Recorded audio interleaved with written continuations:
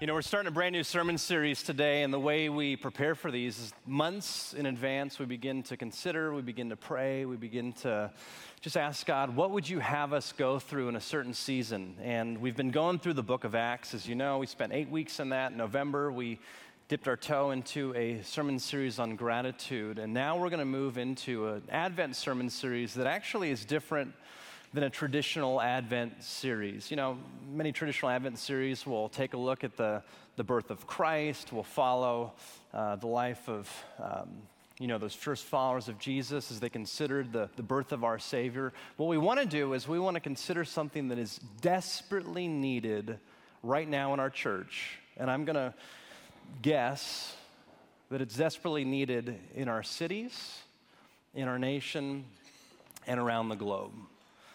The whole thesis of the next 5 weeks is this: the velocity of your life is in direct proportion to what you value most. The velocity of your life is in direct proportion to what you value most. I want you to consider your own life for a second. Tune me out and go inward. If one word could describe the velocity of your life right now, the beginning of the Christmas season, just after Black Friday, just after hosting family or friends or visiting family or friends, the last month of the last year of this decade before we go to 2020, what word would define the velocity of your life? Think about that for a moment. Boil it down to one word. Do that inner work right now in this moment. Statistics tell us that right now in America that the majority of us would use a word very similar to the word hurry. I had about 3 people walk out in the 9 o'clock service and they said, my word was hectic. Anybody have hectic? How many of you had the word rushed? How many actually had the word hurry? Perfect. Perfect. You know why that's perfect? You have no idea how sick you are. I mean that. It's not to be funny. We are in a culture of hurry. And we don't even know it. And I'm going to invite you to move at a different speed this December. And my hope and my prayer, my task, as it were, is simply to lay out some scripture, to lay out the life of Jesus, and hopefully you will see at the end of December that the velocity of your life is hurry, and how desperately you need to move at the speed of light. And when I say the speed of light, I'm not talking about moving faster. I'm talking about moving at the speed of the light of the world, the speed of Jesus. You see, the majority of us, we move at the speed of might, our strength, our power, our abilities. And we are caught up in this loop within culture that if you do more, if you accomplish more, if you have more followers, if you have a bigger portfolio, a better resume, more on your LinkedIn profile, that you're more accomplished. And so hurry is in, slow is out. When you think about it, slow is a negative word. It's a pejorative word. I know it's completely politically incorrect. We don't say this anymore, but there was a time where we used to refer to people who had a lower IQ or who had reduced mental or emotional or cognitive abilities. We referred to them as, you said it, I didn't say it. I mean, that's become politically incorrect these days. If we're in a restaurant and our water is empty, we would describe the service as, we might consider getting up out of a movie if we're bored because the movie is, in fact, the Merriam-Webster dictionary defines slow as this. Where is it? That's one thing that I'm doing differently this sermon series. I'm using notes. How many of you have ever seen me preach from a manuscript?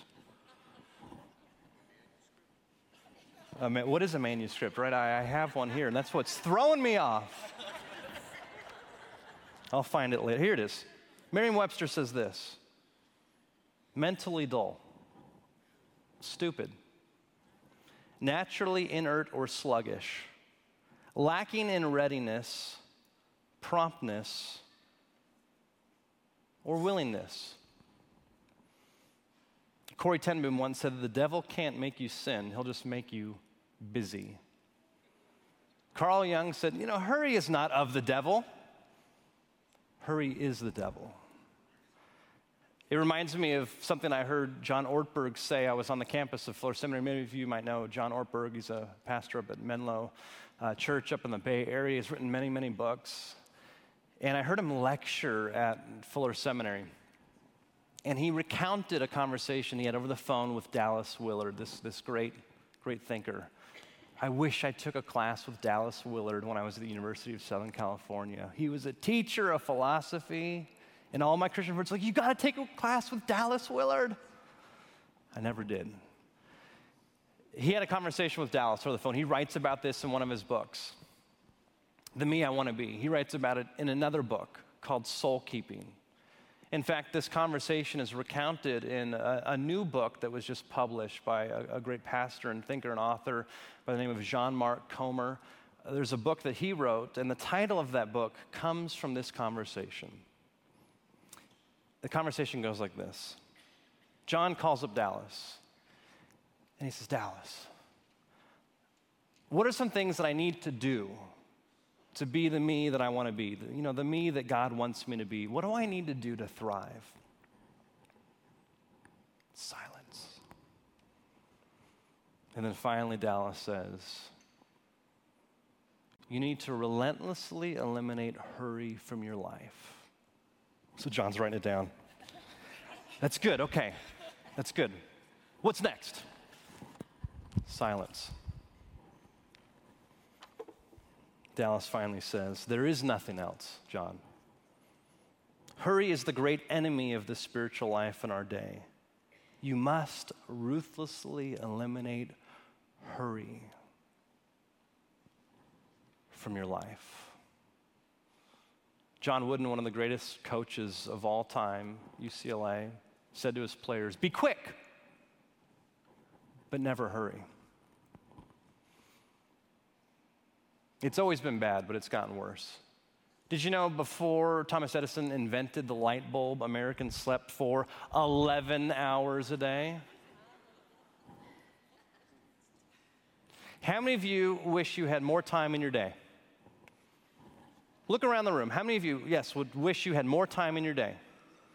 Well, the average American now sleeps 7 hours a day.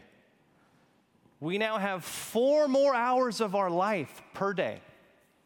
Add that up to a week, to a month, to a year, to a lifetime. We figured out how to have more hours of our day. Are we less hurried? Are we less frantic? Are we less distracted by the things? Or are we closer to God? No. Maybe some of you have heard about this. There was a subcommittee for the Senate in 1967 that actually did a study that calculated by the year 1985 that we as Americans would work on average 22 hours a week for 27 weeks a year. And the biggest problem faced by Americans, this subcommittee said, was we wouldn't know what to do with all of our leisure time. Today, we work 4 more weeks a year. Not hours, 4 more weeks a year than we did in 1979. Even this morning, I'm trying to figure out how to turn off all the notifications on my phone. I thought I had it dialed, but one popped up this morning, so I missed Wired magazine somehow. It got through the cracks, and this thing popped up, and the author is advocating for us to move from an 8-hour-a-day workday to a 5-hour-a-day, and makes the case that we would live healthy. How many of you wish that we could move from 8 hours to 5 hours? How many of you wish we could move from 12 hours to 8 hours, right? Now here's the problem. What are we going to do with that extra time? Well, it's a good thing we've got time-saving devices like this, right? A recent study came out that says that you and I, on average, touch this thing 2,617 times a day? And some of you are like, no. Well, statistically, you millennials touch it twice as much. Do you know on your iPhone there's this thing called screen time? Do you know this? Swipe to the right, keep going, go down, go to screen time. It will tell me how many times I picked up my phone, how many times I got alerted, how many minutes, how many hours I spent on this thing. Let's go to Thanksgiving. Can I just be vulnerable with you? Well, thank you very much. Okay. Gosh. For some reason, it's not going back. Nope, here we go. Thanksgiving, time with family in Texas. Should have been time, I should have been present. Let's talk about Thursday. 9 hours and 49 minutes. 9 hours and 49 minutes on Thanksgiving. I picked up my phone 169 times, it says. I received 105 notifications. That was too much? That's too much. How many of you would say that's too much? What is my problem? I wasn't cooking. Yes. It's good. Well played. Well played. Did you know that Sean Parker, the first president of Facebook, recently said this about social media? God only knows what it's doing to our children's brains. The thought process that went into building these applications, Facebook being the first of them, was all about how do we consume as much of your time and your conscious attention as possible? And that means that we need to sort of give you a little dopamine hit every once in a while because someone liked or commented on a photo or a post or whatever. And that's going to get you to contribute more content. And that's going to get you more likes and comments. It's a social validation feedback loop. Exactly the kind of thing that a hacker like myself would come up with. Because we're exploiting a vulnerability in human psychology. You know the like button on social media is based off of the same psychology that is used for slot machines, which is the same psychology that was developed out of a study in the mid-20th century on the infrequency of feeding pigeons. Have you heard this before? You feed a pigeon. You feed a pigeon on a schedule. They get used to that schedule. Their levels of anxiety stay low. They're coming back to the spot where they are fed, typically begin to follow a scheduled pattern. But if you feed that pigeon infrequently, a little here, a little there, anxiety goes up. All of a sudden, that pigeon will go back to the spot where it is fed over and over and over, not knowing when that next feeding will happen. And they'll begin to peck, waiting for that next hit. That's the psychology that is in your pocket. We are desperately in need of moving at a different velocity. Desperately in need. And there's this huge movement right now in pop culture. It's a movement of mindfulness. How many of you have seen a magazine or a book or heard something that had anything to do with mindfulness? Okay. Mindfulness is all of what this talks about, but it removes Jesus. Mindfulness is what culture is saying we desperately need. Yes. But unless it's mindfulness on things that are true, revealed by God the Father, God the Son, God the Spirit, we will continue to move in a velocity of life that is marked by hurry, and it's eating us from the inside out. And the level of anxiety is going up, the level of depression is going up, the level of isolation is going up. We were binge watching, binge scrolling. We're pigeons pecking away. And culture is saying, slow down. That's not what I'm here to tell you. I believe Scripture is calling all of us to begin to move at the speed of light. For some of us, that is to slow down. For some of us, that means speeding up. For us, that means taking a Sabbath.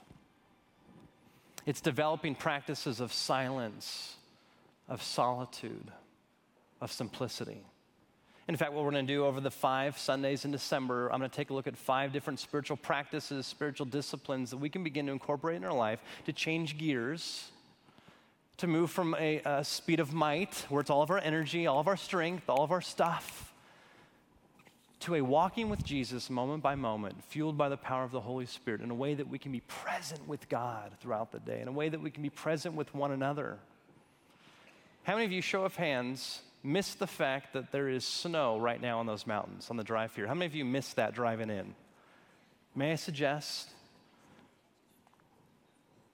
that you're moving too fast? How many of you would say that at some point in 2019 you had to make a decision and you felt rushed in making that decision? How many of you would say that you reacted to a child in your family, a spouse, a roommate, a friend, or coworker in such a way that you realized you reacted because you were in such a rush and they kind of got in your way for that moment? Oh, I thought none of you had the velocity of hurry. It's like carbon monoxide. You don't know it's there. And yet it's killing us. Freshman year of college, I was driving a really fast car, a 1984 Volvo. My first car I ever owned, freshman year of college. I'm driving it down from Big Bear Lake. It's in the wintertime. I'd gone snowboarding, skiing with some friends of ours. And at the time of my life, I like to drive fast as you can in a 1984 Volvo. And so I had nowhere to go. It was the end of the day, an amazing day up on the slopes. There was 5 of us in the car. I'm driving. And going down the winding, I know my parents are watching online. They're out of town. They know this story. Forgive me, I would try to pass as many cars as possible. I was the person that had to find the shortest line at the red light. Nobody else does that, do they? At the grocery store, I'm always going to the shortest line. I'm constantly checking the UPS tracking. None of you do that, do you? No? Got a little quiet right there. I'm driving down from Big Bear, and I've got the car loaded up with people, the car loaded up with gear. And because I'm flying past all these cars, and I know every single turn, my parents have a place up there, so I've done it so many times, I knew exactly how late you could wait to brake before you got every turn, because I knew how sharp the turns were. So I didn't know this at the time, but apparently in older vehicles, you can begin to heat up the brake fluid. Didn't know that. Didn't know it was a hydraulic system. Didn't really realize that as you heat something up, the viscosity becomes thinner. Didn't really realize that when I finally get the last straightaway. It's a 3/4 mile, some of you know this. It's a 2-lane. It's the last section where you can pass like 10 cars before you get that last big left-hand turn where it goes down to 1 lane. And I'm just flying past all the cars in an 84 Volvo. And as I go to put on the brakes, all the way to the bottom, I want you to imagine what that feels like. I was going 75. I've waited to the last second to brake. Because you wait to the last second and get past 3 more cars. And when I go to put on the brakes, it hits the floor because there's no hydraulic power in the brake fluid. It had overheated. Right to the floor. And smart me, in loading up the car, had loaded all the skis, all the snowboards on top of the emergency brake. Because I'm thinking, I'm not going to park on a hill while I'm driving home. I don't need my e-brake. I mean, it was a miracle that I survived that. I don't know how. It was so weighted down. There was all this weight. I was able, just reactionary to grab the e-brake and pull it up and literally lift all those. It woke up everybody in the car. It slowed me down long enough to screech around the corner. I've got no brakes. I've got to get down to the bottom of the hill. So now I finally limp my way down using the e-brake, and for a month, every time I put on the brakes, I had this PTSD emotional response thinking my foot was going to hit the floor. That's a perfect word picture for my life today. It still is. I've tried inbox zero. I go to my emails right now. How am I doing, Drew, with inbox zero? Well, I've got 4 different email accounts. A lot of it is spam, but I'm at 24,278 unopened emails. My Bel Air account, 5,367 unopened emails. I've flagged 2,825 of them to respond to. I'm moving at the speed of might in my own strength. I'm not in tune with the Holy Spirit in my life. We've just moved through one of the most miraculous seasons that I've ever experienced as part of this church, and we're too busy planning the next thing. We're not slowing down enough to tell the stories of what God is doing, to see what God is doing, to join God in what God is doing. We desperately need, and it's not just slowing down. Some of us, we need to speed up. We'll talk about that in the last Sunday of December. What we are going to talk about right now is silence and solitude. And we're going to start in Mark chapter 1, verses 35 through 39. I'm going to lump these 2 spiritual practices together. And I want us to begin to just consider what it would look like for us to begin moving on pace with Jesus. This is Mark chapter 1, verses 35 through 39. I'm going to be short and sweet here. Mark chapter 1, verses 35 and 39. It's on page 812 in your pew Bibles. If you're joining us, many of you who do online, I'm reading from the New Revised Standard Version, and it says this.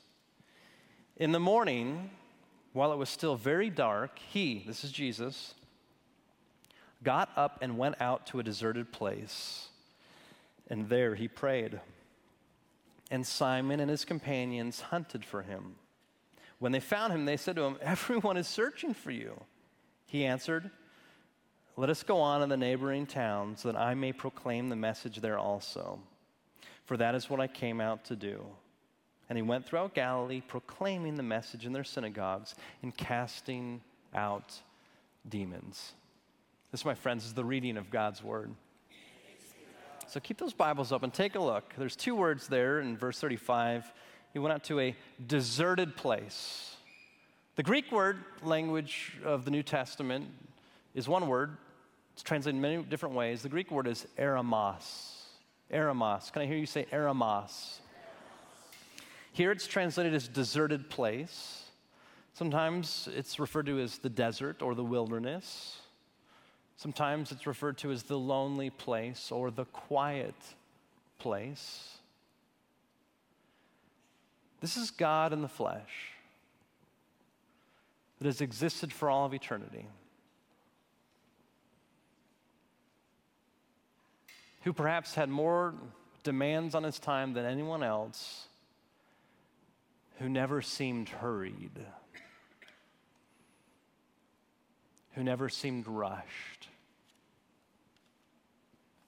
who in some instances moved quickly and swiftly and of course intentionally, but never was rushed.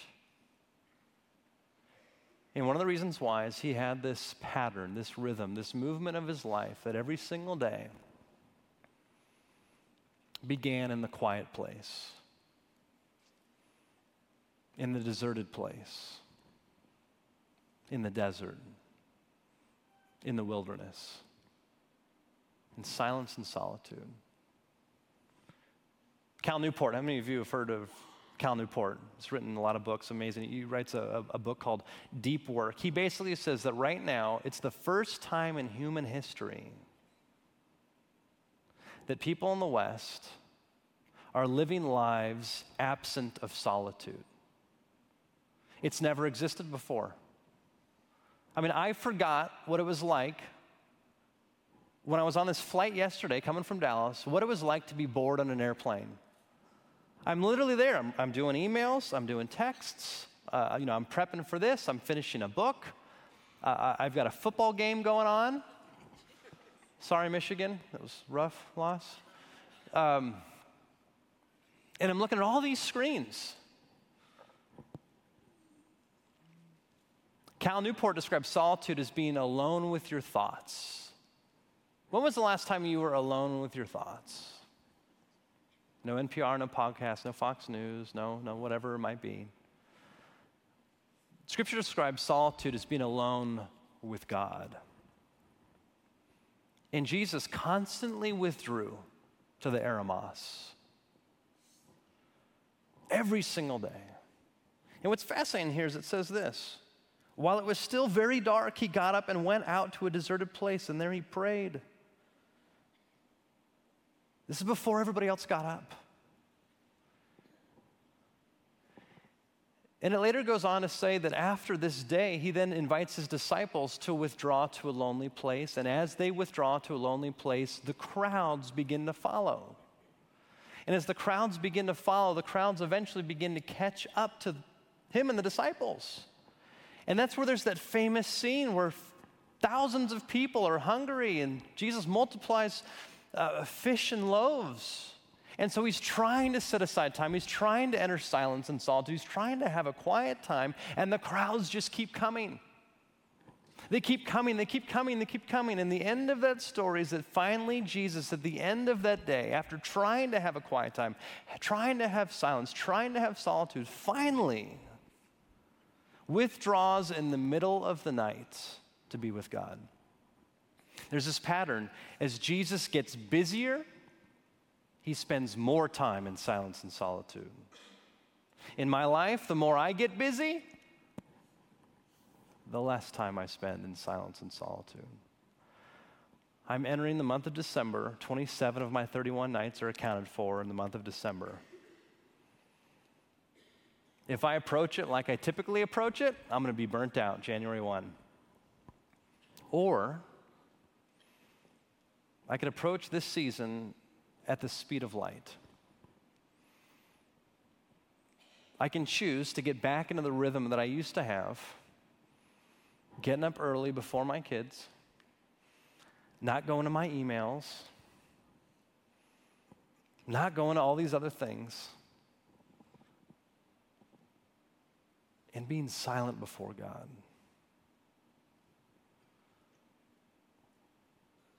And it doesn't mean I have to go out to the wilderness. It could be in my family room on the couch. Sometimes my 2-year-old wakes up way earlier than we plan. Maybe I leave 15 minutes earlier on the drive up here. When I pull over at the edge of Dirt Mulholland, and I'm quiet before God. I enter into the Eremos. For so long, I thought the wilderness place, the quiet place, the deserted place was a place of weakness. This great book that I referenced a moment ago, John Mark Comer just released it. It's called The Relentless Elimination of Hurry. It's right now #1 on Amazon and in Christian living and discipleship. I know some of you have just read it or reading it. And he said, it's fascinating to think that the Eremos, the lonely place, a place of solitude, a place with God, is actually a place of strength. And he goes on to say in this book that when you consider the fact that right after the baptism of Jesus, after he publicly receives his identity, it says the Spirit of God leads Jesus out into the wilderness, out into the Eremos, where he prays and fasts for 40 days. And John Mark Comer, the author, says, growing up, he used to think, well, that's so like Satan, to get you when you're vulnerable. I mean, out in the desert, you're vulnerable. Out in the wilderness, you're vulnerable. You haven't eaten, you're vulnerable. You're without community, you're vulnerable. And he said, so brilliant, The more I read Christian authors and thinkers and theologians throughout the millennia, I begin to realize that actually that place where Jesus was alone with God was the strongest place he could be. That if he was going to go toe-to-toe with Satan, he needed 40 days, a month and a half alone, fasting, dependent upon God, in prayer with God alone, not distracted, not hurried, not rushed, but with God and God alone. And then and only then could he go toe-to-toe with Satan and stand his ground in his firm identity as the Son of God. And he goes on to say, wouldn't you much rather go toe-to-toe with the hard things of life, with the enemy of God, after spending all this alone time with God? Wouldn't that be much better than after a long holiday weekend where you finally put the last dish away? I mean, wouldn't it be better having spent all this time with God rather than after a Netflix binge? Wouldn't it be better to spend all this alone time with God to then have a difficult thing to do rather than after an 80-hour work week? The practice of silence and solitude is the first step in transitioning to a life moved at the speed of light. When you begin each day with God in prayer, in God's Word, every single day, you are making a choice that the velocity of your life now is in sync with what you value most: God and a relationship with God. I want you to hear some of these quotes. I love these. St. Augustine said that entering into silence is entering into joy. St. John Climacus, he was a 6th century Syrian monk who spent most of his life praying on the top of Mount Sinai. He said, the friend of silence draws near to God. How many of you, honestly, would say that right now you are experiencing a deep, rich relationship with God because you have a pattern of silence and solitude built into the daily rhythms of your life? Put your hands up. Look around the room. This is awesome. Put those hands up one more time. Be proud of that. That's worth being proud of. I would love for you, for those of us that don't have our hands up, it's bold, it's courageous, to walk up to some of those individuals and say, help me understand, how are you doing that? What does that look like in your life? What if the conversations of our lives actually propelled us more to a velocity of Jesus, moving at the speed of Jesus, rather than the speed that our culture is going on? So much of our conversations go to that. So much of our time spent goes to that. Talking about things, focusing on things, valuing things that don't have eternal value. What would it look like for us to enter into conversation with those in our life and say, how can I move at the speed of Jesus? How are you moving at the speed of Jesus? What does that even mean, to move at the speed of Jesus? Didn't he just live 2,000 years ago? Yes, he did, but he also lives now. And you are the body of Christ. And if you are the body of Christ, then that body should never move in a hurried way. That body should always make time to be present with God, with one another. That body should be able to live with intention and purpose and joy and peace. That there can be margin in the body's life to respond to moves of the Holy Spirit. That we're not burnt out, that we're not overwhelmed, that we're not overburdened, that our life doesn't look like a 1984 Volvo loaded up without brakes. So I'm choosing in this December, every single day, and I want you to hold me accountable.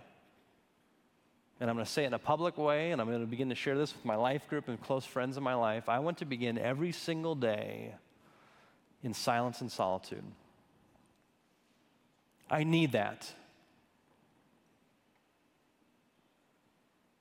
My family needs that from me. My kids need that from me. This church, you need that for me. And it's not about slowing down. In some ways, I need to speed up. In other ways, I need to slow down. The point is, this is moving at the speed of Jesus. It's being sensitive to the Spirit's leading in my life. It's starting off every day saying, God, where are you going to be at work? How can I join you? Who and what do you need me to be present to? What is distracting me? I've now set a limit on my phone. I figured it out. So now when I open it up, it says, you've reached your limit. That happens so quick every day. I've turned it to grayscale mode. You familiar with this? Psychologically, when I look at this phone now, I'm not drawn to it. At a neurological level, I'm beginning to turn this off and putting it away in another room.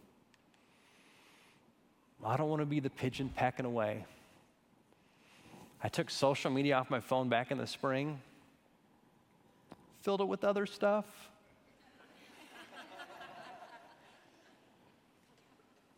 My neighbors invited me to play fantasy football.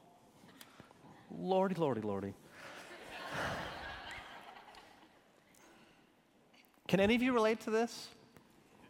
Maybe just a little.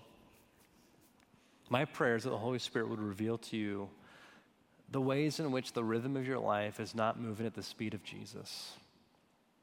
That the Holy Spirit would reveal those things in such a way that you would be able to see it for what it is, that you would long for a life that Jesus describes as life to the full, that you would be able to repent, which means to turn and face the life that Jesus wants you to live, and to know that you don't do this in your own strength. It's not the speed of might times 2. No, this is the speed of light. This is the Holy Spirit living in and through you. This is Jesus living in and through you. This is us being the body of Christ. And we can only do that when us individually makes a commitment, makes a decision. I've got to change. Jesus, lead me. Jesus, guide me. Change the velocity of my life, because you, God, matter most. Let's pray.